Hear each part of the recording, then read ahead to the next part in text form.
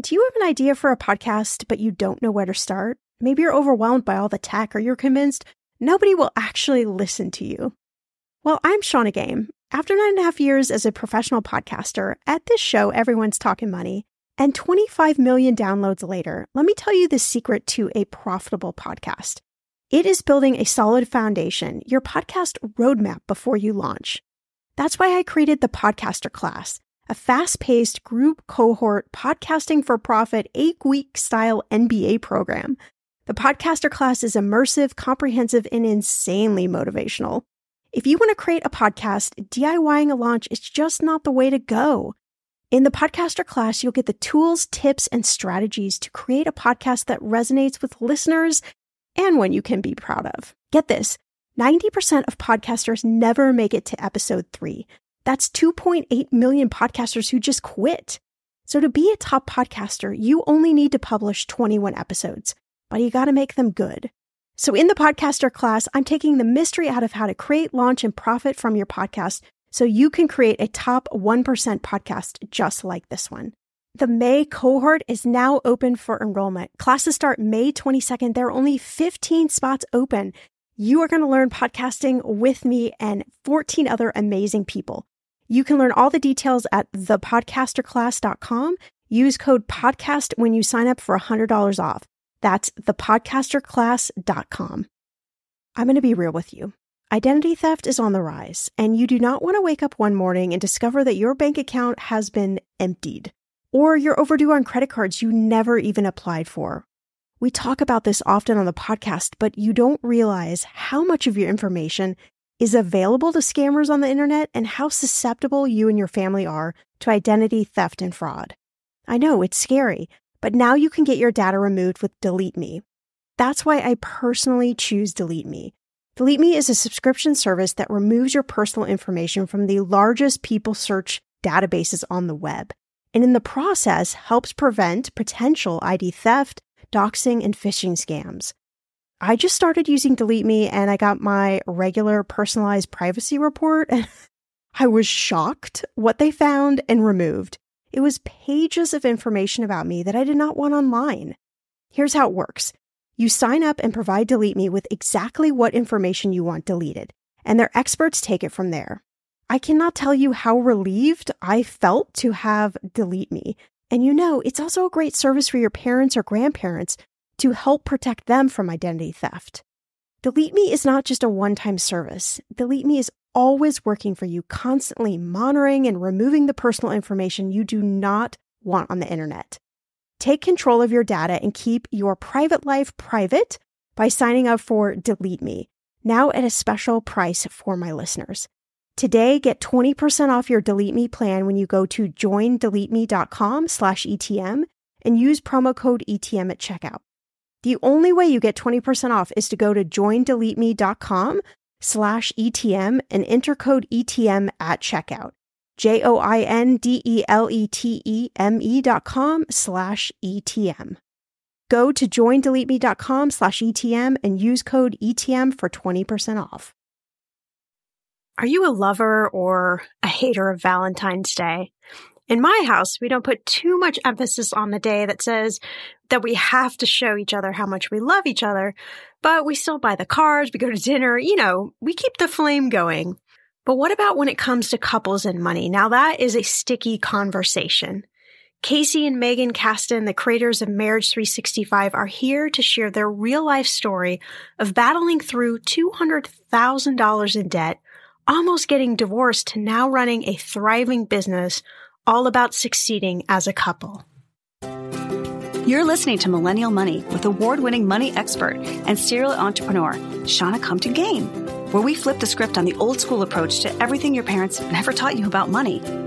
Each week, Shauna creates a safe space by talking with special guests from around the world about money wellness, entrepreneurship, traveling like a boss, and what makes millennials tick. Unique stories, trailblazing perspectives, tips, tricks, and everything there is to know about money. Find it all here as you uncover your money story and unlock the life you want to live. Pretty cool, right? Here's Shauna, money expert, Indiana Hoosier, and burger aficionado. You're already one of our biggest fans of the pod, but I want to invite you to go deeper behind the scenes with me every single month. Get all the scoops on what I'm loving, catch up on popular podcast episodes, and check out a video with a money tip in each monthly email delivered straight to your inbox.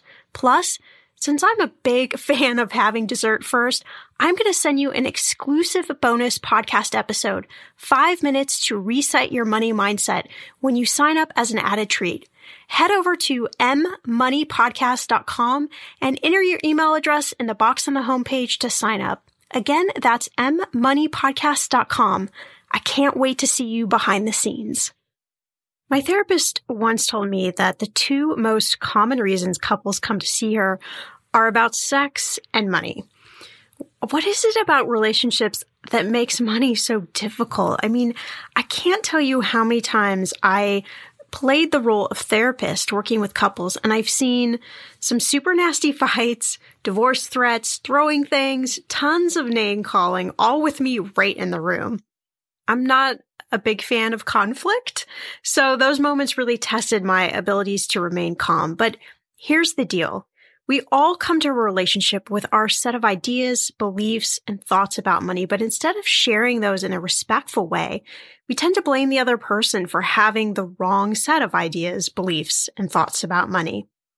If I have learned anything over the last 15 years working in finance, it's that relationships require partnership to succeed with this money stuff. Casey and Meygan have such a great story of going to the brink of divorce and fighting their way back, and then building a desire to help other couples get through those same moments without breaking up. So on the week of Valentine's Day, I want you to hear the story and be inspired to not let money be the thing that brings your relationship down. Here we go. So Casey and Meygan, I am so excited to have you join us on the podcast today. Thank you so much for being here. Thank you for having us. We're excited, and we're not always excited to talk about money. But, we've learned a lot along the way, and so we're glad to be here. I love that honesty. Oh, you will get honesty in this next 30 minutes. Yeah, you will. Well, I want to start off with a little bit of a bang, and you guys probably have so much information about marriage. We could probably spend hours and days and weeks talking about it. But I'm curious, what do you think is the number one key to keep a marriage thriving? How do you do that? Okay, well, our business name is Marriage 365, and it actually came from the fact that we really believe that you have to be intentional 365 days a year. Like, there's no vacation for marriage. You just have to put a little bit of effort in every day, and it seems to be something that really, really works, and that we have found to be true in our own marriage. Yeah. For me, I think it's all about cultivating friendships. You start off dating as friends, and then somehow we shift our identity when we get married. So when I think about married couples that are really thriving, they're dating each other, they're flirting with each other, they're very curious about one another, and you see this pursuit of one another that's really, really attractive. So could you say, babe, that they're being intentional? Well, remember, we were thinking about calling it, before we called it Marriage 360, intentional marriages. Yeah, that's true. Thank God we didn't, though. Yeah, worked out. I like Marriage 365 better. I do too. So I would imagine then, I like that idea of your friends first. And I think when we're in marriage, we tend to forget that sometimes, especially in those heated moments where you certainly maybe don't feel like friends, that I love you, but maybe I don't like you right in this instant, those kind of moments. So I would imagine that the reverse of that, like, where does it go wrong for most couples? Is it the same sort of things that they forget a lot of those elements, or maybe they're just not being connected with their spouse or their partner or whatever that might be for them? Absolutely. We would always say that busyness is the number one killer of marriage. I think a lot of people go on autopilot, opposite of obviously being intentional. They continue to grow in their career. They have kids. They watch TV. Nothing necessarily bad, but then they just kind of slowly grow apart, and that disconnection causes a lot of loneliness. And they look back over the 5, 10, 20 years of marriage and go, I don't even know you anymore. Yeah, they feel like they're more like roommates now. Absolutely. seems harder to work on the marriage when you're at that point versus that being intentional and making sure that you're, going on date nights, pursuing each other, communicating every day. And I think too, there's a lack of education. I think that, at the end of the day, school doesn't teach you how to do marriage the healthy way. Rarely do we have parents that teach us and model what healthy married behavior looks like. And so we go into marriage very blindly, hoping that love will be enough, and it's not enough. And you really have to educate yourself on how to have a healthy marriage. I think there's like this myth that if love will just win out and, we're just going to do our best. And I have to say with marriage, hope is definitely not a strategy. You can't just hope your way through and be a great couple. So you do have to educate yourself. You do have to learn. And I think culture really does plays a damaging role in teaching us what's the truth about love. You watch sitcoms and it's always like these poor examples of what a husband and a man's supposed to be. We live in a hookup culture where, it's fast, quick, easy transactions. You don't have to get into conversations about money. You don't have to talk about your sex life or parenting or schedules. And I think culture sets up a really bad expectation for us of like, we watch The Bachelor or we watch these rom-coms and everybody, at the very end, everybody's laughing and smiling. And, that doesn't show the hard work that it takes to make a relationship work. Yes, exactly. I have to admit a probably like dirty secret that I have become, I don't want to use the word addicted because that's probably a little bit too strong, but I have been known to watch that show, Married at First Sight. Yeah. And it is just like so fascinating. I think for me that people would just decide to turn to some experts to get married, which is really, I guess, how they done it in other cultures, the arranged marriages or whatnot. But you watch these couples have this wedding and then the couple months after, it's this like unraveling process where they realize like, wow, you actually did need time to kind of cultivate a relationship with someone before you just jump in there. Absolutely. The friendship is the core, right? And they didn't really have that friendship. Yeah, it's interesting.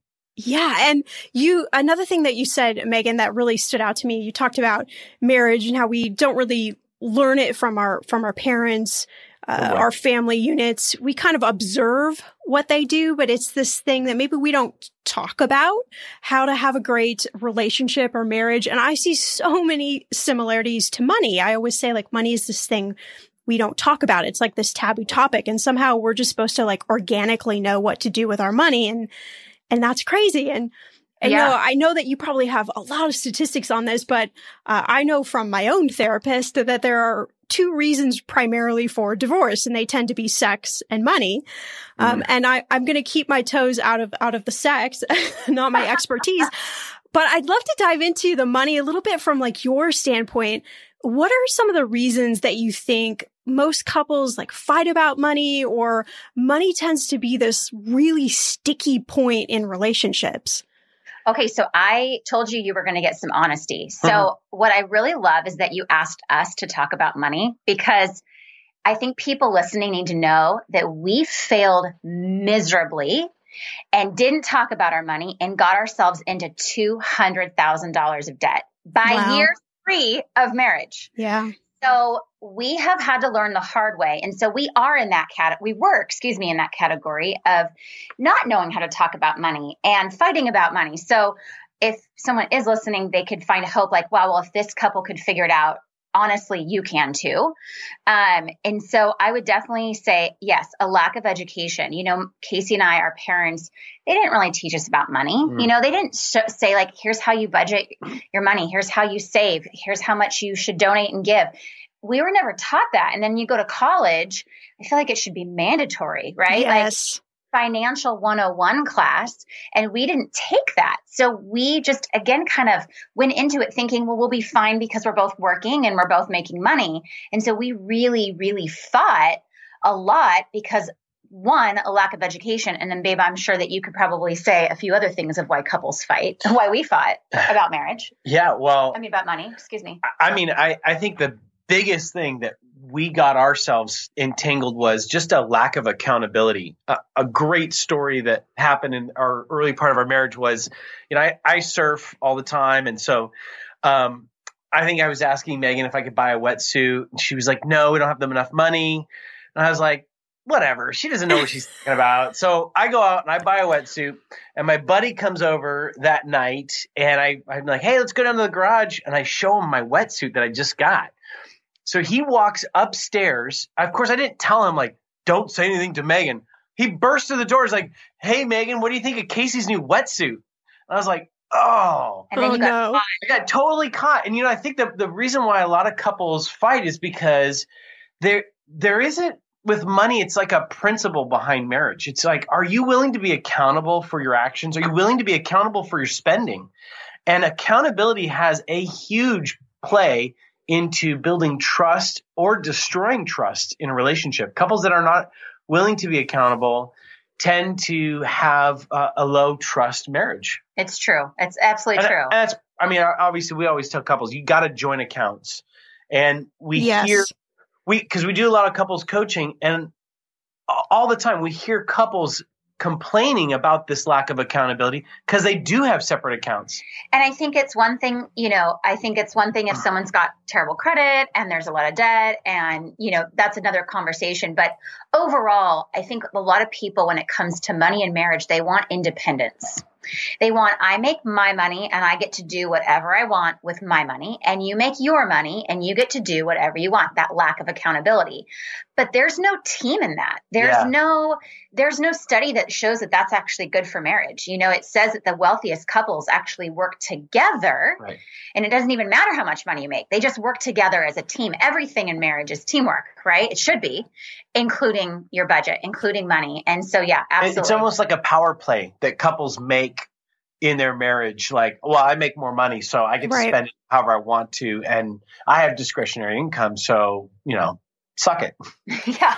Yeah. I always say when I was practicing financial planner, when I was working with couples, I was far more of a therapist than I was actually giving them money tips, because that trend of, well, I still want to be individual, and you can still be individual, but in a system that's healthy, in a partnership that is healthy, where there is that accountability. And I think it's finding that balance that is so key. But I'm really curious. So Meygan, you shared that about your debt and those early years in your marriage. So what did you guys do? Like, how did you have that wake up moment, and how did you get out of that and like cultivate a healthy then relationship around money?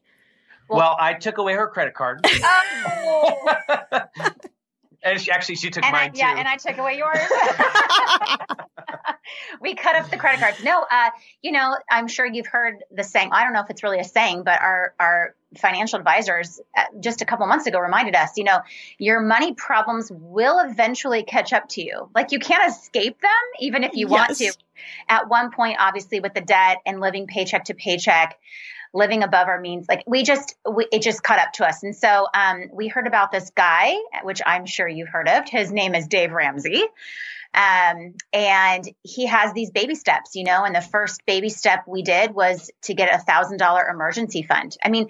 We were at a point where if we needed to get a crown replaced, or if we got a flat tire, we wouldn't have been able to afford it. And so having that emergency fund was key. And then of course we went to his next step, which is getting out of debt, which, when you have $200,000 of debt, it's a long and overwhelming process to even think about doing, but oh man, it's motivating once you pay off that first credit card.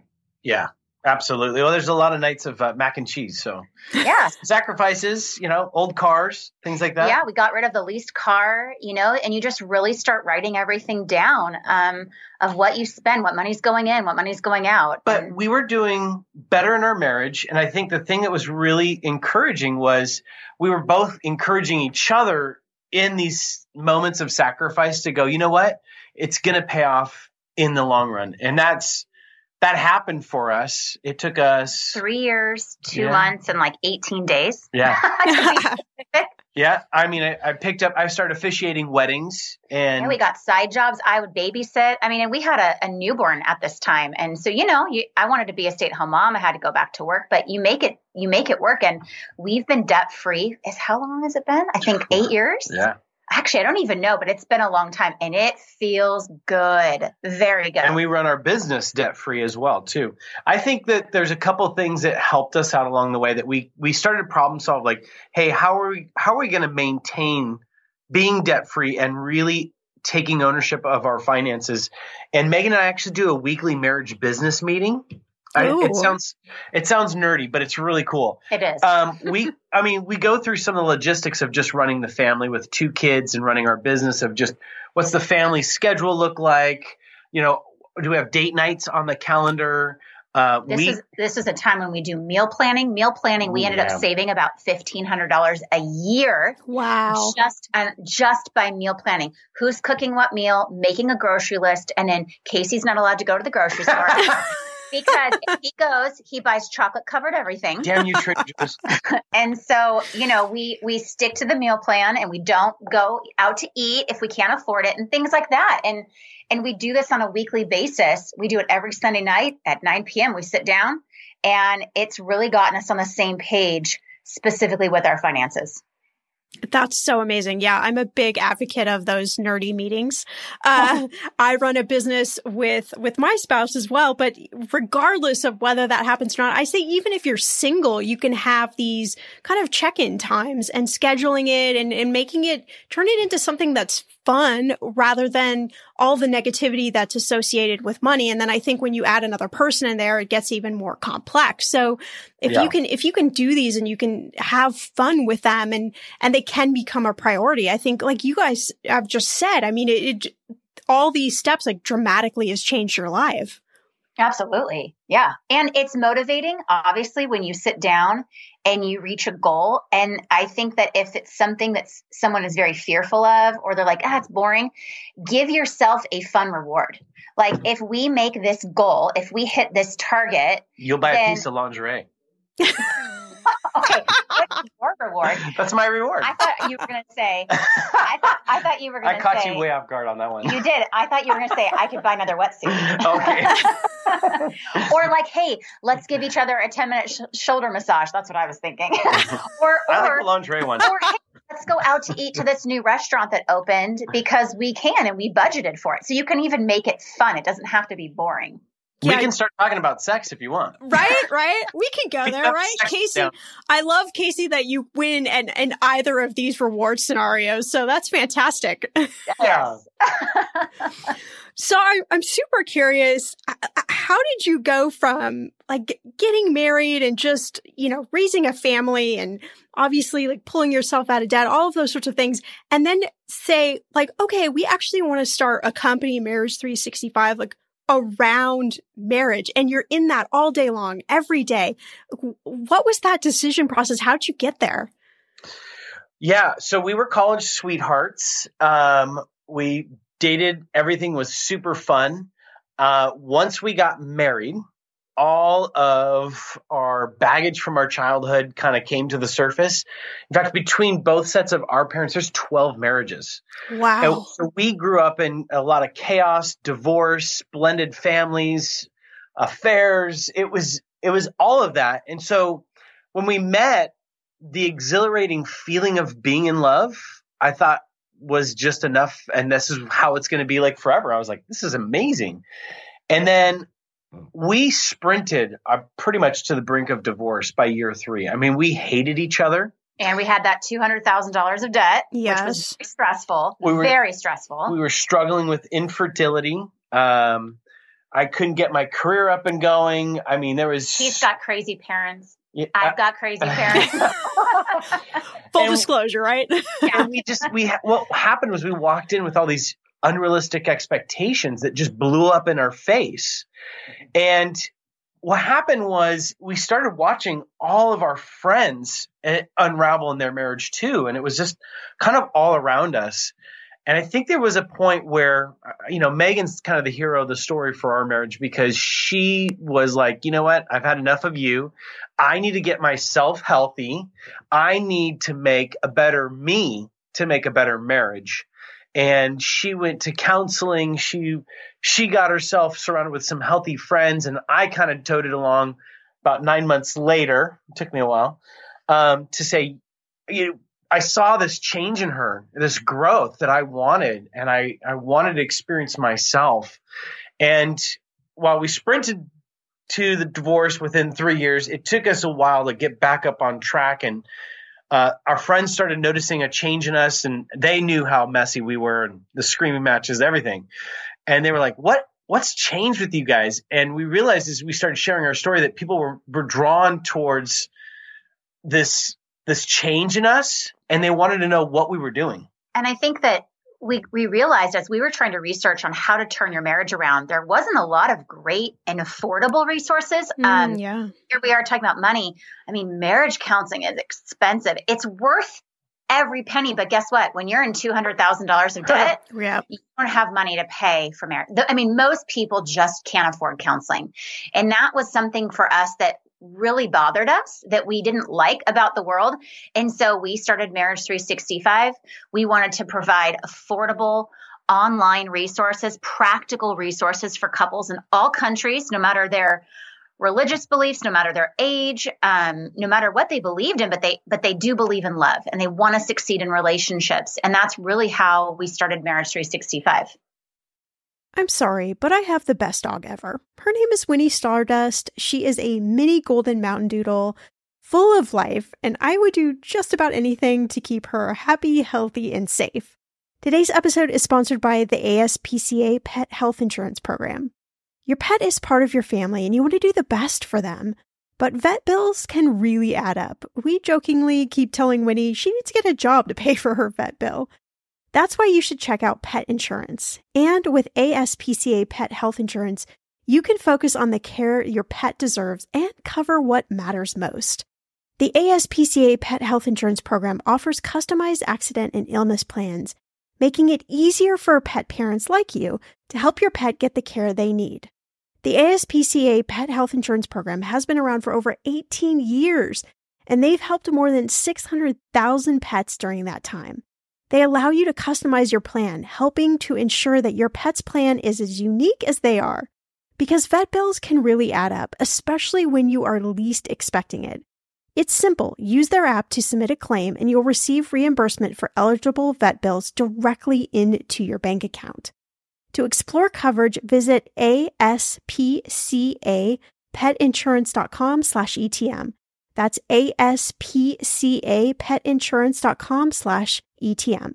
Again, that's aspcapetinsurance.com/ETM. This is a paid advertisement. Insurance is underwritten by either Independent American Insurance Company or United States Fire Insurance Company and produced by PTZ Insurance Agency Limited. The ASPCA is not an insurer, is not engaged in the business of insurance. In those moments when money is just not moving as fast as your dreams, Earnin provides the financial momentum you need to keep moving forward. Earnin is an app that gives you access to your pay as you work, up to $100 per day or up to $750 per pay period. You just download the Earnin app and verify your paycheck. Then you access up to $100 a day as you work, and you can leave an optional tip. Any money you access plus tips are automatically repaid from your next paycheck.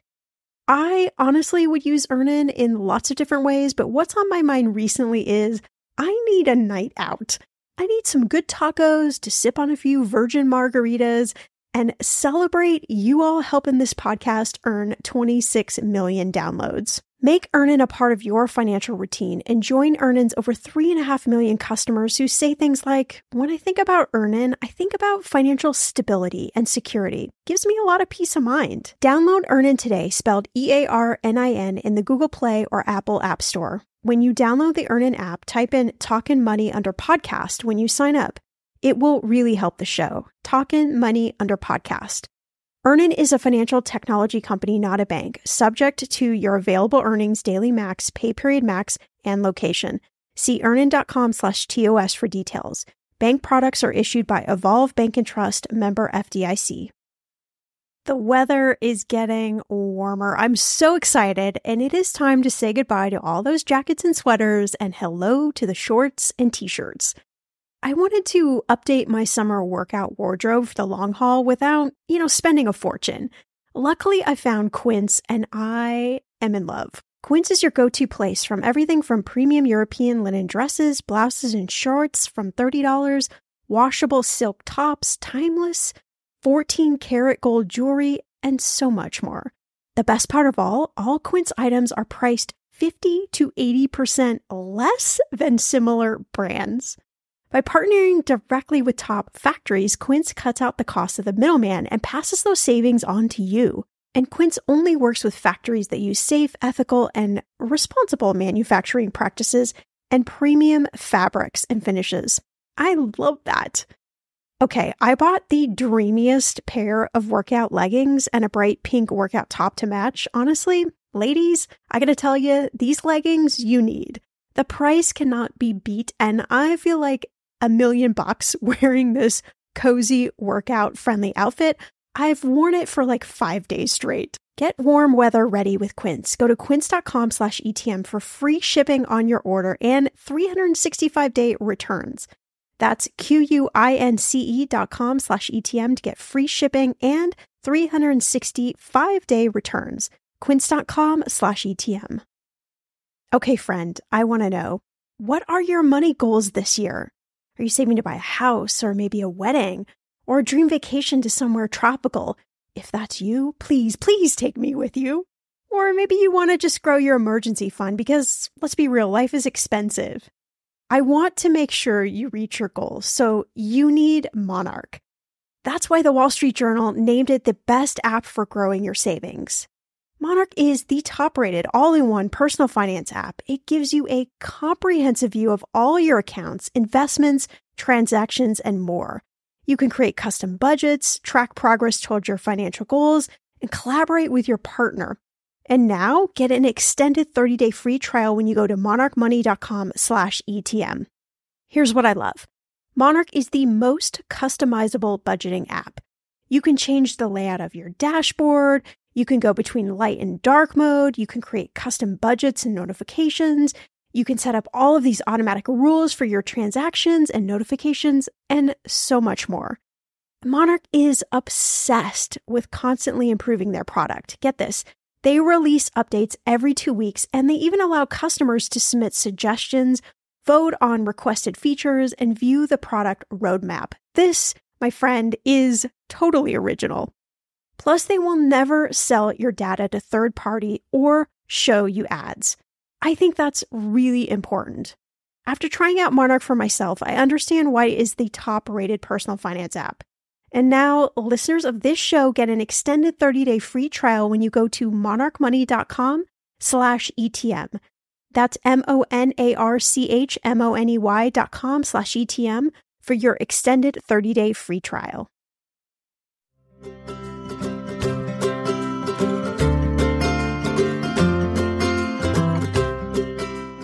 We've got another Ask Shauna, and this one comes from Danica. Hey, Shauna, you rock. Love the show, and I recently went all the way back to the beginning and worked my way through the catalog. I feel really inspired to tackle money and also think about it from a better money mindset. In fact, my sister was like, what in the world happened to you? You're paying off debt, happy about money, making your money moves. And I was like, yeah, I am. Anyway, taxes are coming up and I'm expecting a return. What are some of the best things, in your opinion, I can do with my return rather than just spending it like I have in the past? Thanks so much for being my friend on my daily commute and hanging out with me. It's like we're best friends and you don't even know it. Danica, I love this. Thank you so much for sending in your question. Yeah, I guess we are kind of like best friends, and I'm really happy to hear this. Hey, invite your sister in. Tell her why she should be listening so she can also make the same money moves you're making. So taxes. They're coming up, right? Here in the US, fast and furious before we know it. I feel like this time comes so fast every year. Like it's April and literally I blink my eyes and it's April again. So No matter where you live, the same thing applies to any situation when you're going to come into some extra money. Maybe you're inheriting money, or you're getting a bonus from work, or maybe your tax return. It doesn't matter what it is. The same sort of methodology works. So here are some places that I tend to start. So number one, do you have at least 3 months of expenses saved in some sort of interest-bearing account? Now, I'm not just talking about your bank savings account. It needs to be a savings account that is earning a higher rate than your bank savings account. But worst case scenario, the focus is on 3 months of expenses saved. Now, if you're only at 1 month, then why not try to get to 2 or try to get to 3?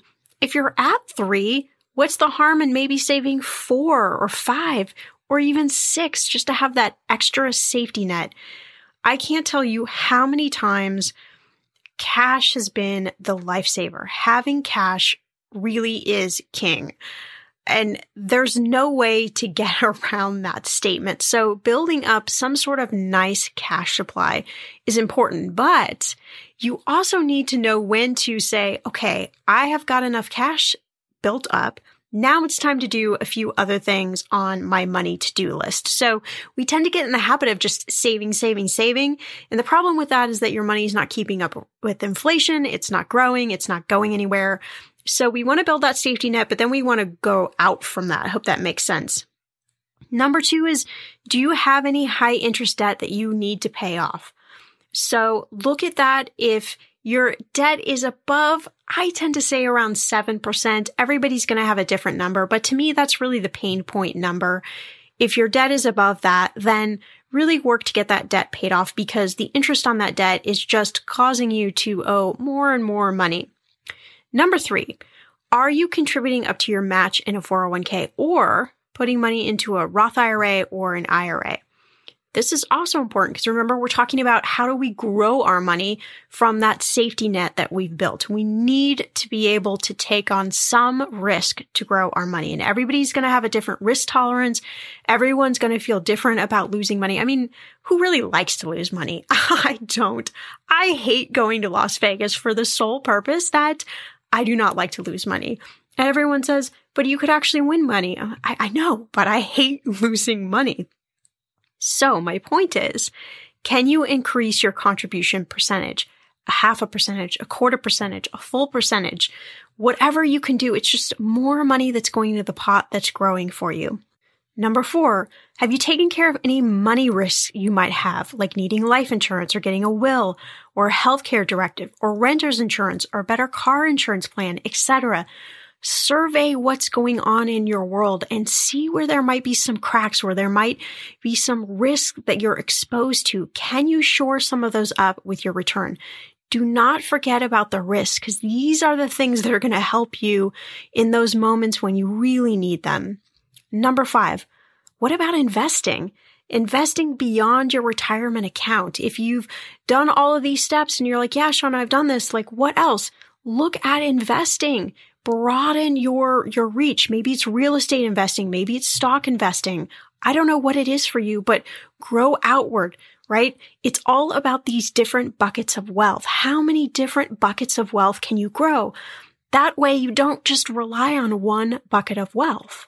And number 6, of course, is have a little fun with a percentage of your money. Now, Danica, I know you said that in the past you spent a lot of the refund that you got, and that's normal. Most people do that. There's nothing wrong with it, of course. But I would say allocate a percentage. Maybe it's 2% or 5%, whatever you feel comfortable with, 10%, just not the whole amount. Take at least half of the refund and put it towards some of the things that I talked about. Take the other half and do as you want with it, right? You got to have a little fun with this stuff. So that is a laundry list that I always go down when I come into money. Start with your first priority of having that cash set aside for emergencies, and then work down the list when you feel like you haven't given enough attention to certain areas in the past. So I hope that helps, Danica, and keep up your awesome, awesome work. Listen, if you have an Ask Shauna question, head on over to the link in the show notes or to our podcast hub, mmoneypodcast.com. Right on the homepage, you can fill in your Ask Shauna question, because I cannot wait to hear from you. Wow, that's like a phenomenal story. So did you start out just with a blog or with a product, or did you test this on your friends to start out? Like how'd you inch your way into it? Test some things on we you. always, our poor friends. No, they're good sports. We always test it on our friends. We did test it on our friends, but we actually started out as a Facebook page back in, was it 2013? Yeah. I think it was 2013. Oh, wow. And one follower grew to 10,000 followers. And now we're, I don't even know, 500,000 followers plus, something like that. And then we started a blog, and then it was like, well, let's start an Instagram, and let's write a book, and let's do this. And so we reach 3 million people each week around the world. Wow. With our resources. And it's been incredible to see the need, and also to know that we are obviously making an impact. Because I do think, I will say, like, working together, yes, a lot of couples actually shouldn't work together that do. FYI, that could be correct. A whole nother podcast, by the way. Working together as a married couple. Yeah. It's the majority of couples actually shouldn't. What's really interesting about Casey and I is that we are more different than alike, but in business, our differences are needed for our business. And where we are similar, it is our core value systems where we are similar. So we want to do good in the world. Like, that drives us to do what we want to do. So every morning we wake up and we're like, how can we save a marriage? How can we help someone become more self-aware? And we both share that value. And so it's interesting. We work together, but we also talk about marriage, and we're married. It can get complicated for sure. We've talked about there's no boundary with Marriage 365 in our personal lives, because we're married couples talking about marriage, and our business is marriage, and we do it together. It's a tangled mess. But the one thing that's been really helpful in our conversations, just working together, is knowing our lanes, Oh, yeah. Who's doing what, who's covering what, and who's good at what, and really supporting each other in those lanes. And I think I will say, like, if someone's listening and they're working with their spouse, if Casey says something, I'll actually ask him, do you want me to be your wife, or do you want me to be your business partner? And that phrase has saved us from so many fights, because I'm assuming if we're talking about work, he wants me as a business partner. But sometimes he's like, I actually just need that empathetic validation right now. I don't need you to fix it. I don't need us to brainstorm ideas. Like, I just need you to tell me how proud you are. Yeah. Like, I just need you. And so even saying before a conversation, this is what I need from you right now, has been really helpful. Okay. We could talk about that another time, but I had to say that because it's been really helpful for us. That's actually really good advice. I think I'm going to start implementing that, because we have had some, situations where, there are moments of breakdown, and it's like, well, would you talk to your business partner like this? I'm like, well, but you're also my spouse. So it gets really complex. It does. It's absolutely complex. But I love that idea you were talking about your lanes. And I think we can relate that to marriage, of course, to money, to almost any subject, really knowing your lane, knowing your strength. And I'm kind of curious if you guys have any practical tips, like for people in different stages of marriage, whether they're engaged or newlywed, early years, or maybe they've been married for quite a while. Like, are there any steps where you can know your lane and also cultivate a healthy marriage and really continue to make it grow, if that makes sense? Yeah, well, and when you were talking about lanes, and then I was thinking about money, so I watched my father manage the finances in my family, and so I thought, like, my manly duty was to manage the finances, and that's definitely not my lane. And so I started paying all the bills our first couple months of marriage, and one day Meygan and I are sitting down watching a movie, and all of a sudden the lights turned off. Oh yeah. And she's like, what was that all about? I'm like, I have no idea. Come to find out, I forgot to pay the electrical bill. But that's because I also have ADHD, and consistency is definitely not my number one strength. And so, it was, again, money became an opportunity for us to express, like, hey, this is not my lane. Can you help me out with this? Is this something that you can take on, and work to each other's strengths? So I would say for engaged couples, babe, we could probably say this together. Yep. do premarital counseling. Absolutely. If you are an engaged couple, you have an 80% chance of making it and thriving if you do premarital education. And it's so sad how few people do and invest in their relationship before they get married. So why is that? Is there a reason why? Is it just around fear or? There's a few reasons why. One is they're so focused on the wedding. It's become more about the wedding and less about the marriage. I'm sure you know some of the statistics on how much people spend on a wedding. Over $30,000 is the average American wedding. Yeah. And that's crazy. And of course, many of them go into debt for it. And that's just, it's for one day. And I get it. It's your wedding. But your marriage has to be way more important than a wedding day. And of course, I'd have to say, we believe in that so much. We actually created an online course called Happily Ever After. And it is a premarital course. It's just given basics for couples that are walking into marriage. Because and I think a big reason why a lot of people don't want to do premarital counseling is it takes a lot of work to find a counselor, hence the online course we created.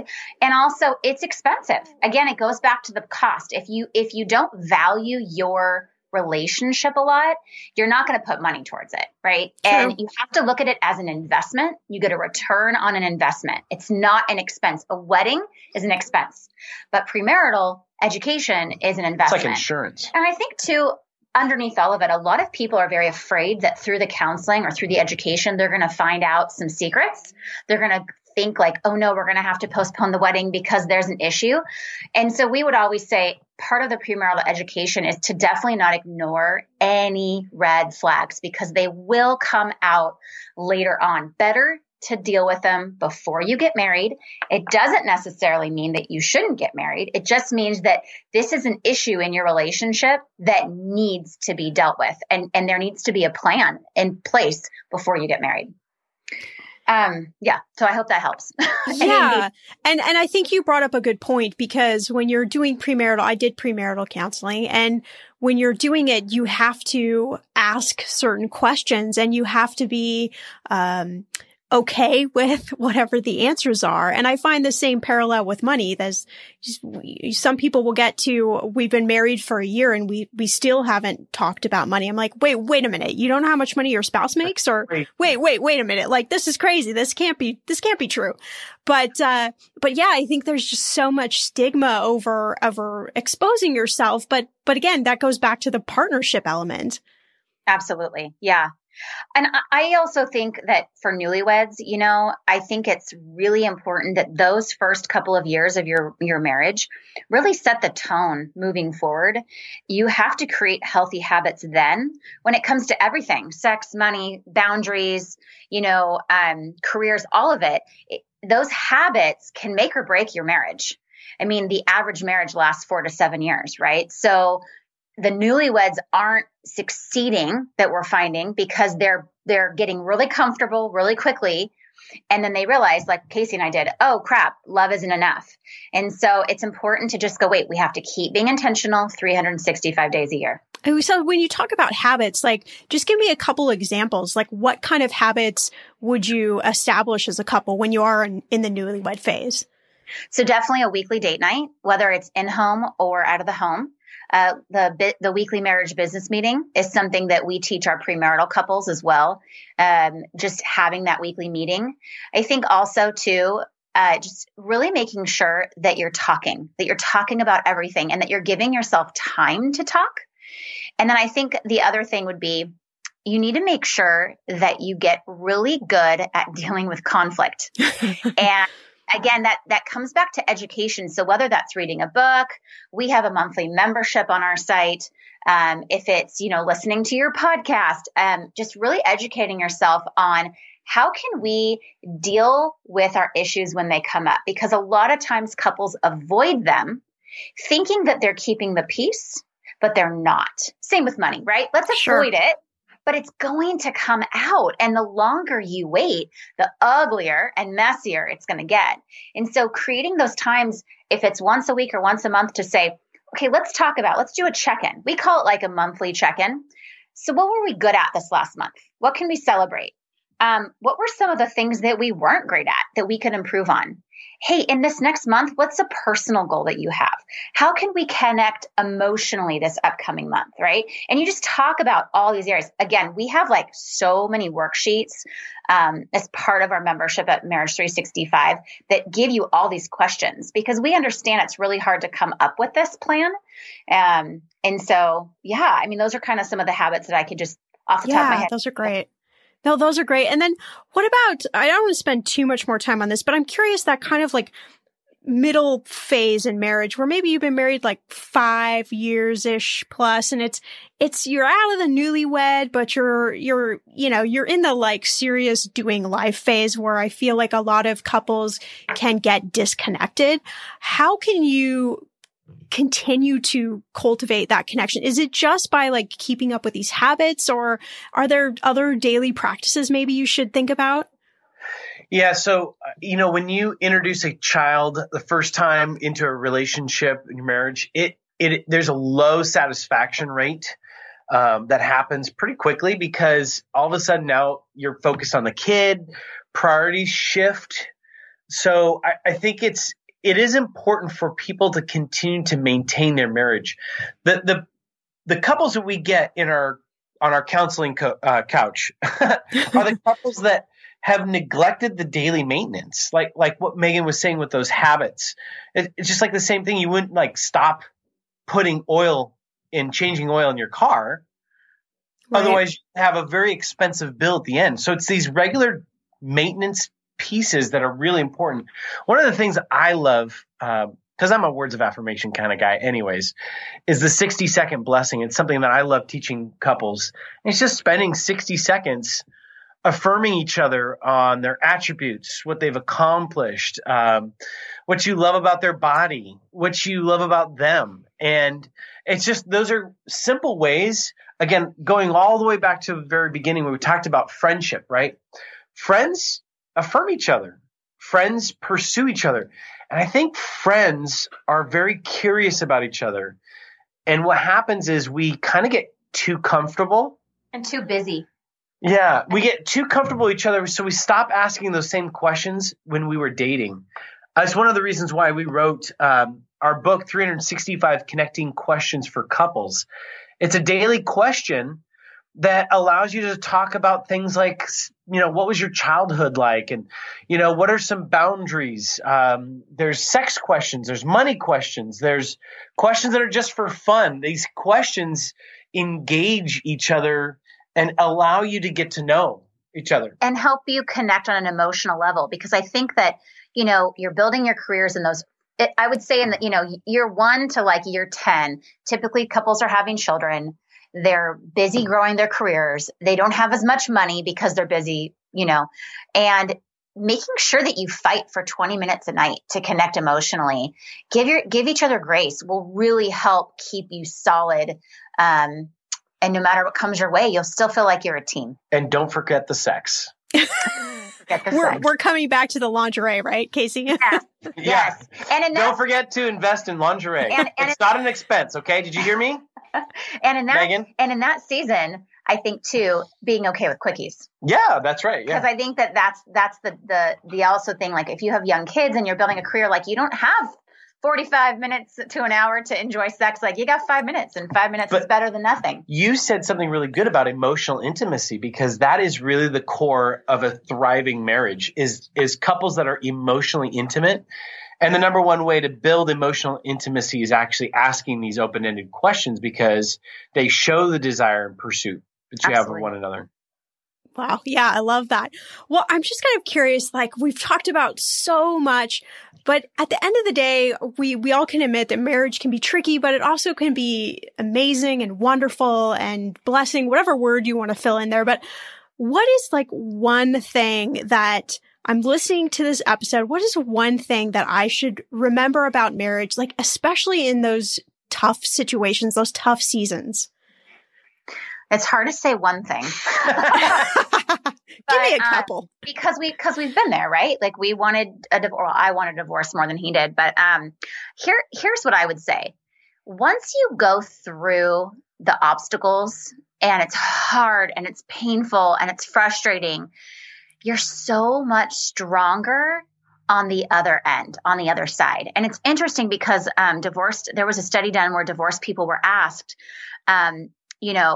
all these different questions about their marriage. And the number one thing that always stuck out to me about the study that said 65% of divorced people admitted that they didn't try hard enough and that they live with regret. Like, I wish I could have gone to counseling. I wish I would have tried harder. I wish I wouldn't have given up as quickly.